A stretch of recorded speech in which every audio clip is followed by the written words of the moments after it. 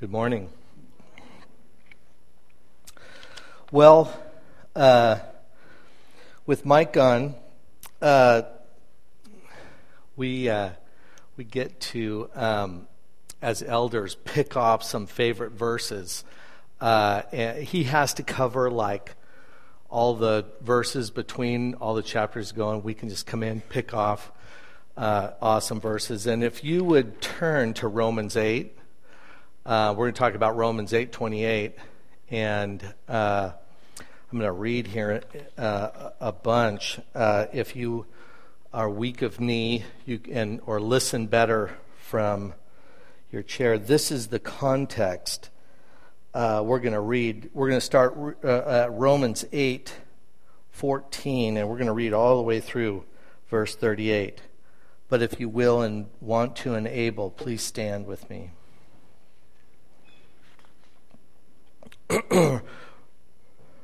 Romans 8:14. For all who are led by the Spirit of God are sons of God. For you did not receive the spirit of slavery to fall back into fear, but you have received the spirit of adoption as sons, by whom we cry, Abba, Father. The Spirit himself bears witness with our spirit that we are children of God. And if children, then heirs, heirs of God and fellow heirs with Christ, provided we suffer with him, in order that we may also be glorified with him. For I consider that the sufferings of this present time are not worth comparing with the glory that is to be revealed to us. For the creation waits with eager longing for the revealing of the sons of God. For the creation was subjected to futility, not willingly, but because of him who subjected it, in hope that the creation itself will be set free from its bondage to corruption and obtain the freedom of the glory of the children of God. For we know that the whole creation has been groaning together in the pains of childbirth until now.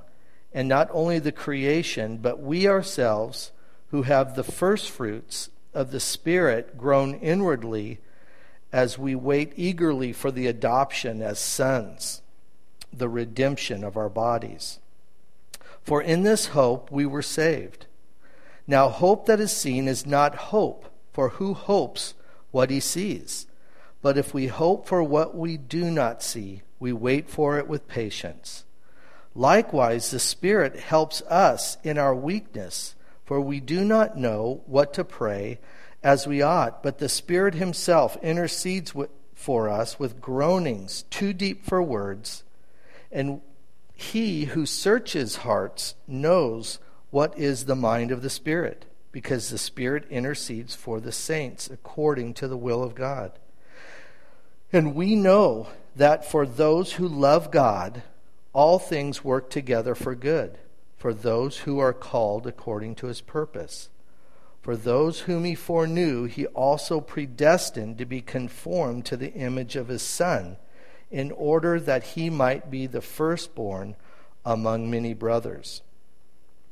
And those whom he predestined, he also called. And those whom he called, he also justified. And those whom he justified, he also glorified. What then shall we say to these things? If God is for us, who can be against us? He who did not spare his Son, but gave him up for us all, how will he not also with him graciously give us all things? Who shall bring any charge against God's elect? It is God who justifies. Who is to condemn? Christ Jesus is the one who died, more than that, who was raised, who is at the right hand of God, who indeed is interceding for us. Who shall separate us from the love of Christ? Shall tribulation or distress or persecution or famine or nakedness or danger or sword? As it is written, for your sake we are being killed all the day long. We are regarded as sheep to be slaughtered. No, In all these things we are more than conquerors through him who loved us. For I am sure that neither death, nor life, nor angels, nor rulers, nor things present, nor things to come, nor powers, nor height, nor depth, nor anything else in all creation will be able to separate us from the love of God in Christ Jesus our Lord. Let's pray. Dear Heavenly Father, your word is amazing, and this part of Scripture is so amazing, and it's just wroughs with hope and future, and help us to understand it today. In Jesus' name, amen.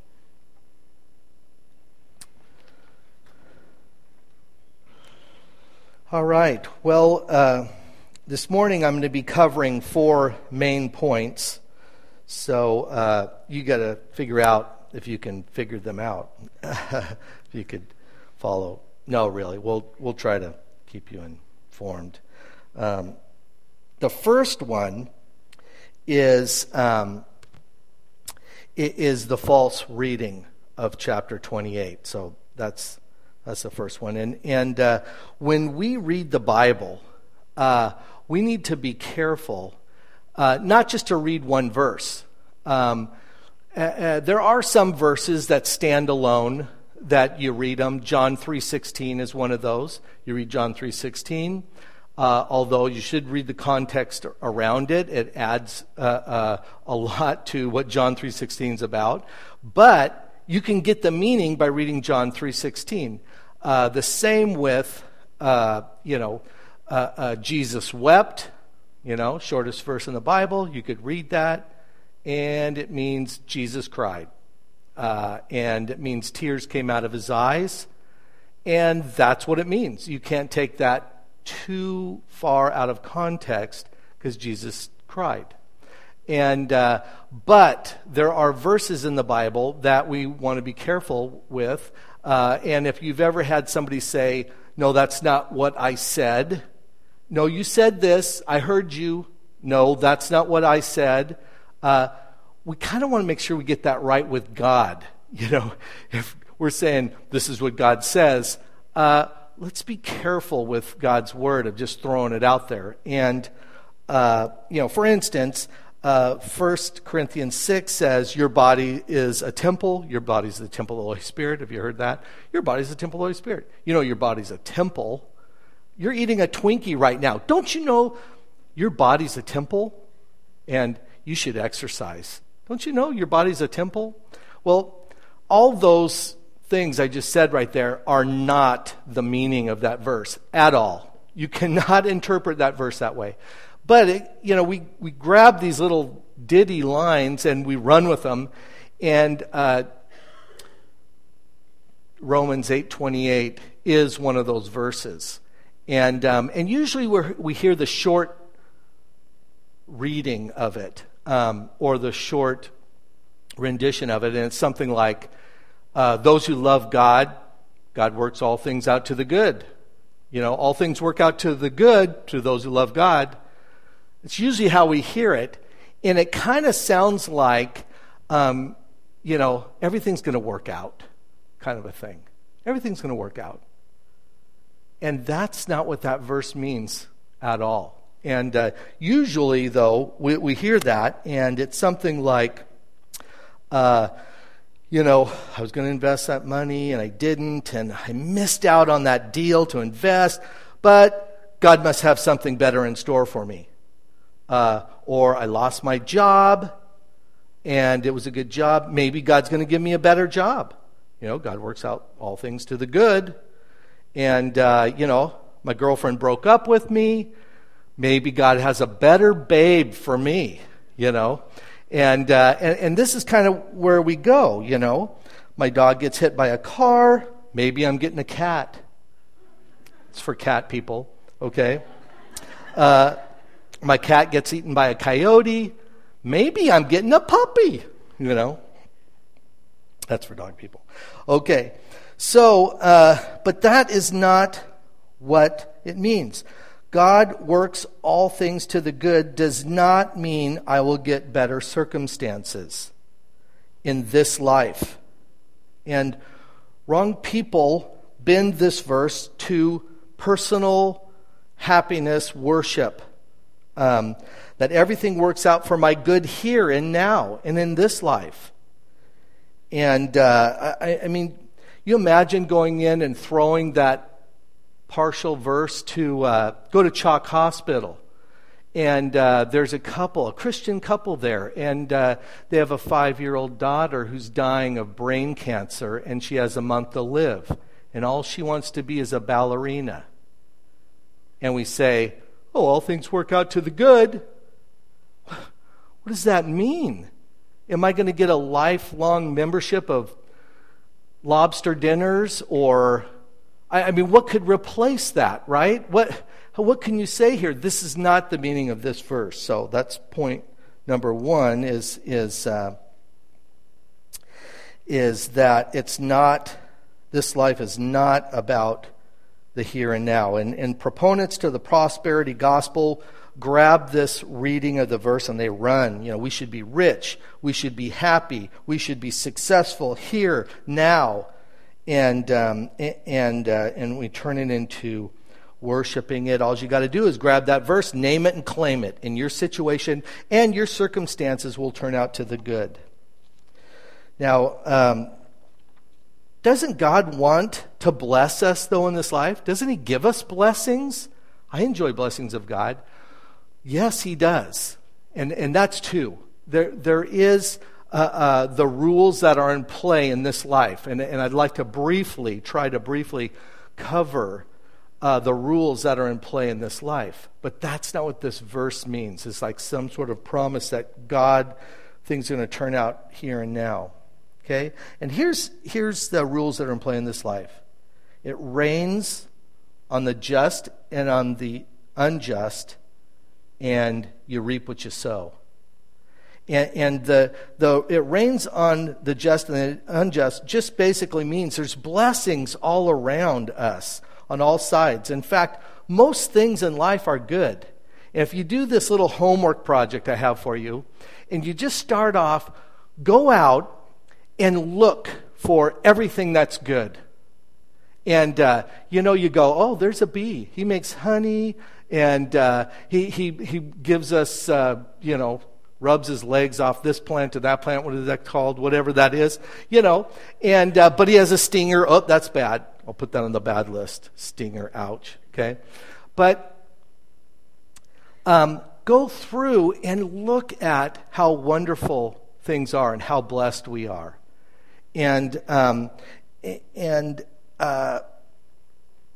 but also we live in a fallen world, and there's bad stuff. So if you go through and you figure out all the bad stuff you can think of, it'll be huge, the amount of good things that you'll find.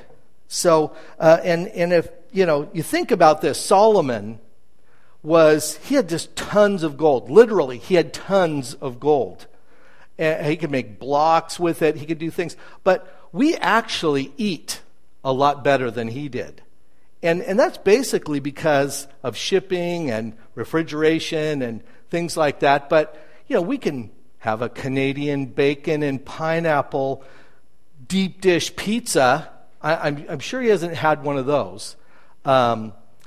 Maybe, but probably not. Not Canadian bacon anyways, okay? But we have access to eat anything. We ate Mexican street tacos last night, and those are awesome.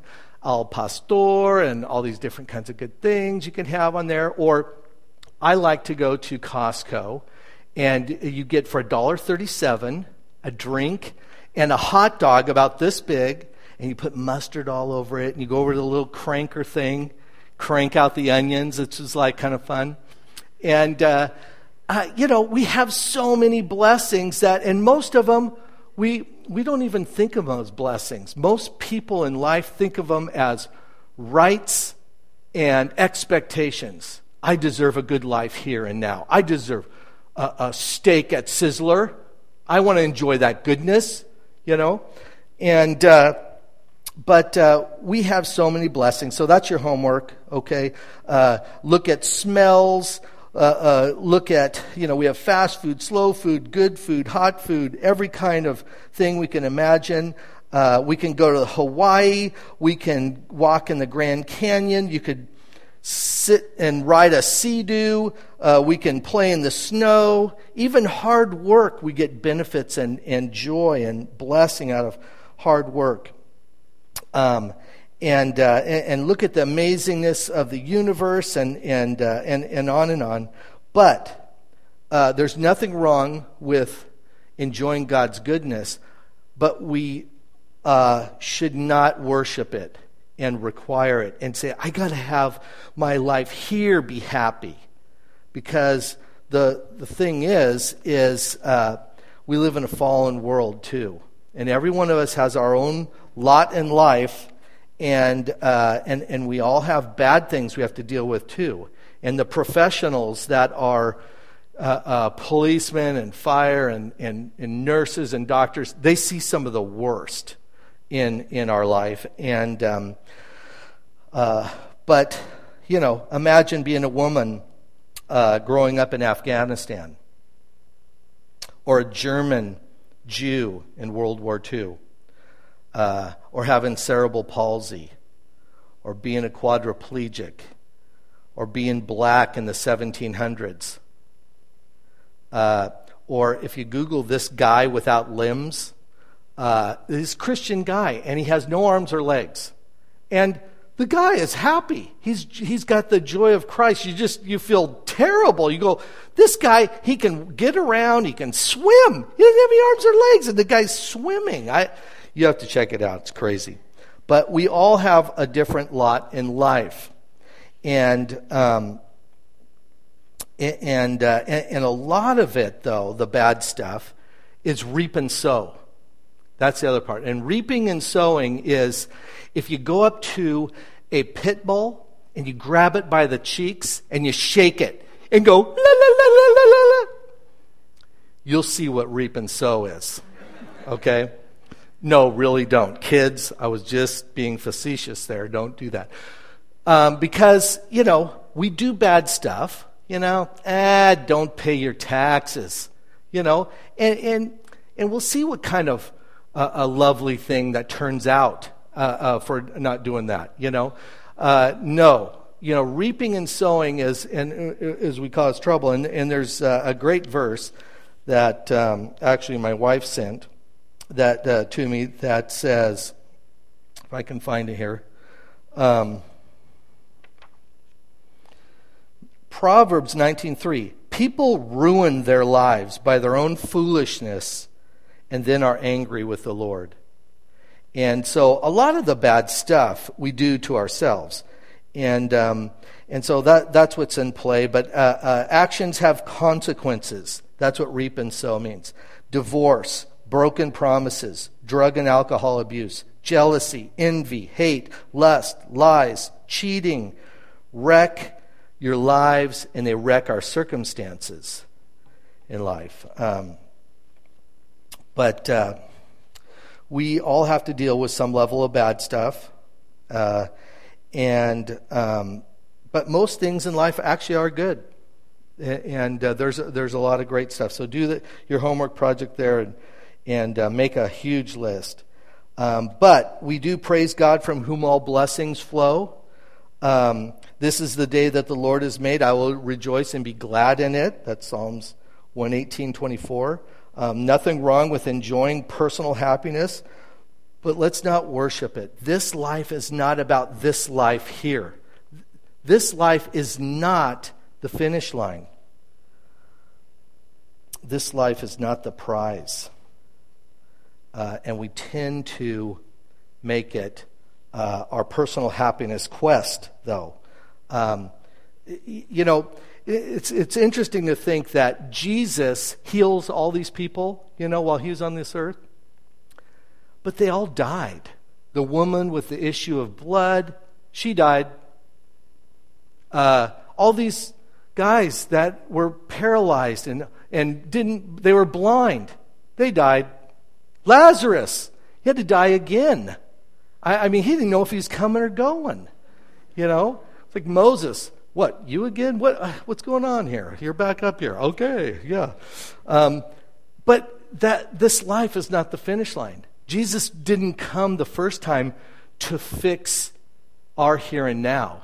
He came to do something bigger than that, for a future that's bigger than that. So that's number 2. Number 3, we're going to look at the correct view of verse 28. And actually, if you look back at Romans 8:28, and if you read 29 and you look at the context that we read, that long reading, if we look at the context, it's real easy. The interpretation of Romans 8:28 is really, first off, for those who, for those who love, and for those who are called, in there twice, for those who. That's who the good is for. The good is not about good circumstances. The good is for the who. And then we leave off the last part, called according to his purpose. God works out all things to the good to those who are called according to his purpose. We leave that out because it's like, what does that mean? That just brings up questions. What's this purpose anyways? What's the purpose? Well, it's because the purpose is in verse 29. And the purpose says,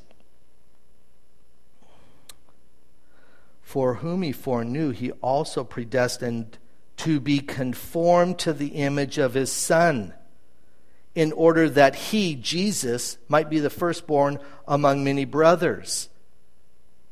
The purpose is to be conformed to the image of his Son. So, the correct reading, if you want to just throw out a little ditty, you kind of got to take Romans 8 and 29, shove them together, and it should sound like this. For all those who love God, all things work together for good, for the purpose of being conformed to the image of his Son. That's what it means. Or you could say it like this. To those who love God, he's working all things to your good to become like Jesus. That's the meaning of Romans 8:28. And then you look at this, if we look in the context of Romans 14 through 38, you look at all this, what does it mean? Conform to the image of his Son. You get, we're sons. What? We're sons. For all who are led by the Spirit of God are the sons of God. You will receive the spirit of adoption as sons, as fellow heirs with Christ. For I consider the sufferings of the present time are not worthy compared, verse 18, to the glory that is to be revealed in us. For the creation waits with eager longing for the revealing of the sons of God. Sounds like a curtain, and all the sons of God are behind it, and it's like, dun, dun, dun, dun, and open up the curtain, the revealing of the sons of God. The creation is, that's what it sounds like. But really, it's furthermore, if you look at Revelations 21, 7 and 3, don't go there, but actually go to Galatians 3, and I'll meet you there. But listen to Revelations 21 as you're going there. Verse 7 says, the one who conquers will have this heritage. This heritage, that's like family word, this heritage. And I will be his God, and he will be my son. That's talking about us. In verse 3, it says this, I heard a loud voice from the throne saying, behold, the dwelling place of God is with man. He will dwell with them, and they will be his people, and God himself will be with them as their God. Understanding what it means to become the son of God, a son of God, because if we get in front of God now, no man sees God and lives. That's not how it's going to be in the future. God himself will be with them as their God. So let's look at Galatians 3:26 and 28. For in Christ Jesus you are all sons of God through faith. For as many as you were baptized into Christ have put on Christ. There's neither Jew nor Greek. There's neither slave nor free. There is neither male nor female, for you are all one in Christ Jesus. Neither male nor female. You see, that's why I would just, as a girl, you think, how come you won't say daughter? He says sons of God. Why? I'm a daughter of God. No, you're not a daughter of God. Ladies, you are sons of God. It says it right there. There's neither male nor female. You get, now you'll be like a feminine version of a son of God, but to get our minds wrapped around what does it mean to be a son of God? If you looked at John 1:13, you can look at it later, that it's because we're born of God we become sons. Luke 20:36, Jesus answers, no marriage in heaven. It's because you become like sons of God, like the angels. That's what Jesus says there. And then, we have this revealing. We get our new bodies, this revealing in Romans 19 of the sons of God. And so becoming a son of God, and guys, it's not because you're a guy, you're a son of God. The reason why we're sons of God is we're born of God. And Jesus gets a bunch of little brothers. And some of them are kind of feminine. Because it does say in Revelations that there's from every tribe, every language, every people group. There's all these people groups in heaven. They get to retain their heritage in that thing, but then we become all sons of God together. So ladies, you'll be women, but you'll be sons of God. We got to get our minds wrapped around that. It's crazy. But anywho, that's number 3. The correct view, becoming like Jesus, is what verse 28 is saying, becoming more and more. He's doing that, and sometimes in Hebrews it says he spanks us if we need to because he loves us as sons. And you're not becoming a son like Jesus, you're getting a spanking today. And that's not fun either sometimes. So, God has a plan for your life. We're all sons of God, and to conform us to his Son. I don't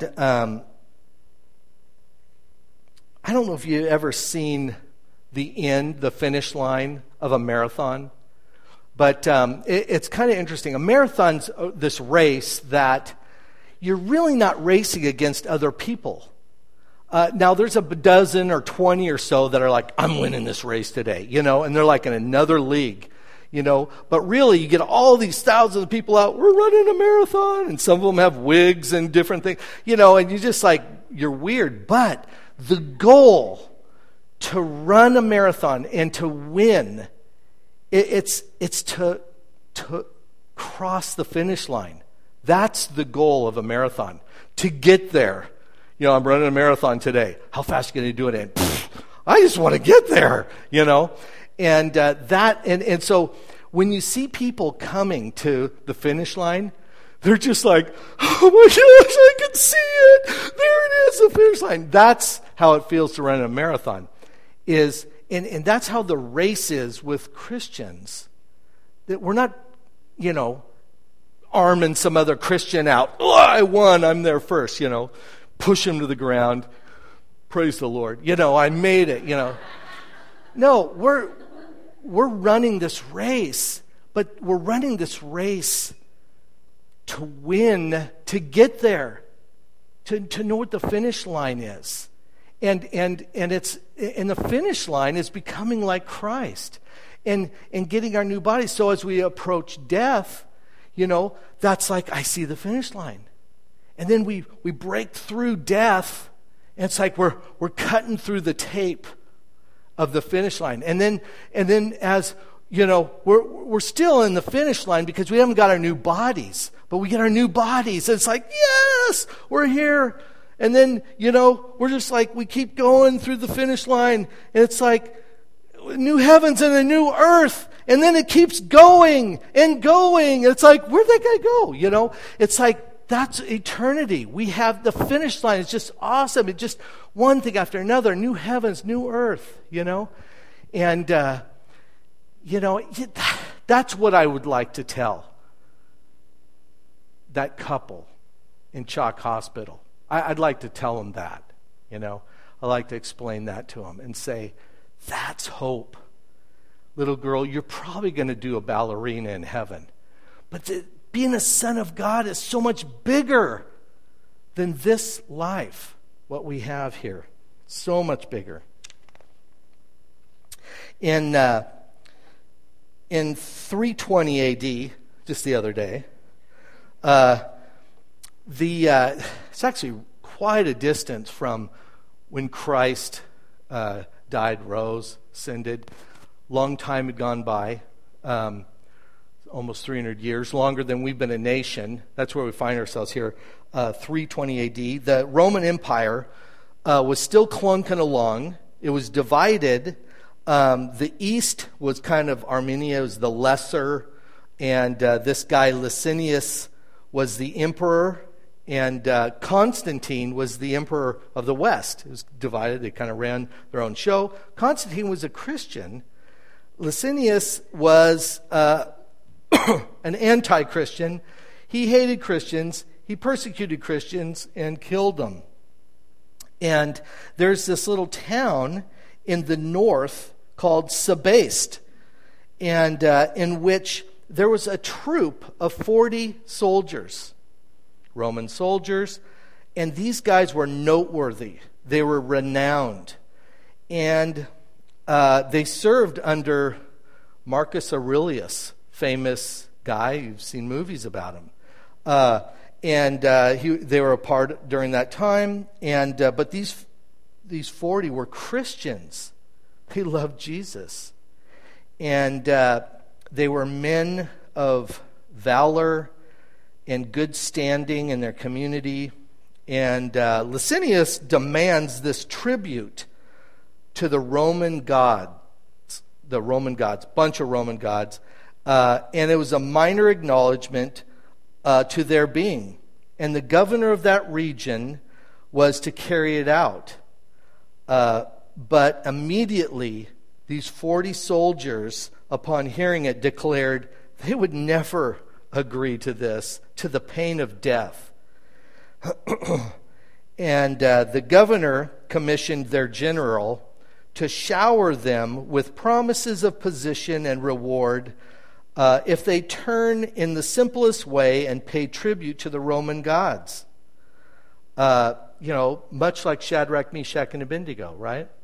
And they outspokenly refused. They said something like, you could never give us anything compared to what we would be deprived of. And, of course, the governor was enraged at their refusal of his generosity. He threatened them many harms to them. But the men declared, you only have charge over our bodies. You cannot touch our souls. To this, the governor was enticed with motive and ordered minor inflictions. I don't know exactly what that would be, like Indian burns or Chinese water torture or something like that. I don't know. But anyways, it proceeded to whippings and gougings with hooks. They take these hooks and just drag them down their sides and just a mess. But it didn't prevail. Then the governor devised a most slow physical and mental torture, sure to break them. It was in the middle of winter in Sebaste, and in the center of the town was a frozen lake, and a freezing north wind prevailed. And the 40 men were to be forced to be stripped bare and to be placed on the middle of the frozen lake in a large copper bath to be brought and kept warm at the edge of the lake, and a large fire also to be kept at the edge, so as if they would relent, they could come and come to their senses and come and warm themselves. But at the presentation of this verdict, the 40 were heartened not in fear, but they anticipated the amazing fact that they would be in heaven in one night. When they carried out the order, the 40 soldiers willingly removed their clothes and went to the center of the lake. And the other soldiers at the lake's edge jeered them, "Come, warm yourselves in the bath, or stand by the fire. Just conform a little." Pain turned to numbness, and in the middle of the night, some started to pass out and die of exposure. But one of the men, he either lost his resolve or lost his mind. No one really knows. Began running to the warm bath, but collapsed to his death before reaching it. The soldiers around the fire by the shore erupted into laughter, except for one. No one either knows if this man was a quiet believer or just got converted by the witness of these men. But he began to remove his clothes, and he went out and joined the other 39 and silenced the other soldiers. And he was probably the last to die. But that's what it means to finish. You know, they looked at death, and I just long for that. I want to be able to finish well in this life and not get caught up into the mess and the muck, or not knowing, where's the finish line? I don't know. I'm just having a party, and I'm not sure where I'm going in life. No, we need to keep our mind fastened on we're becoming like Christ. We're going to live for an eternity with Him. And He has amazing things He's going to lavish on us in glory, and it's better than being Superman. You know, you think, what's it like to be a son of God? You know, if you read the last part of Romans that we read there, that nothing will be able to separate us from the love of God, and kryptonite could separate Superman from his powers, but not powers, not height, not depth, not angels, not demons, not anything could separate us from the love of God. And He loves us like a son because we're sons. Just amazing. Well, let's review the 4 points. Number one, we can't accept Romans 28's false reading. It's not about this life. It's not about our situation here, our comfort here, our circumstances. Although God blesses us with so many blessings already, He does bless this life. That's the second point. But there's also harsh things. Everyone has their own cross to bear, their own situation to bear. And then third, the correct view of Romans 8:28 is becoming more and more like Jesus. We are sons of God. And number 4, this world is not the finish line. This life here is not the finish line. You get cancer, maybe medicine will heal you, but you're going to die anyways. You're going to die. I'm going to die. We're all going to die. This life is not the end. That's what I'd like to tell,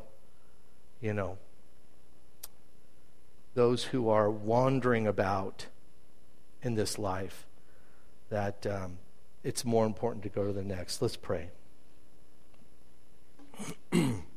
Lord, You're amazing, and You're so patient with us, and You want to conform us to Your image, and help us get our mind wrapped around that. Help us to enjoy this life, but not love it, not worship it, not seek my comfort. Help us to look ahead and put our eyes fixed on you and the real finish line and all that you have planned for us for all of eternity. And help us not to live for the glitter of this world, but to keep our eyes on you. In Jesus' name.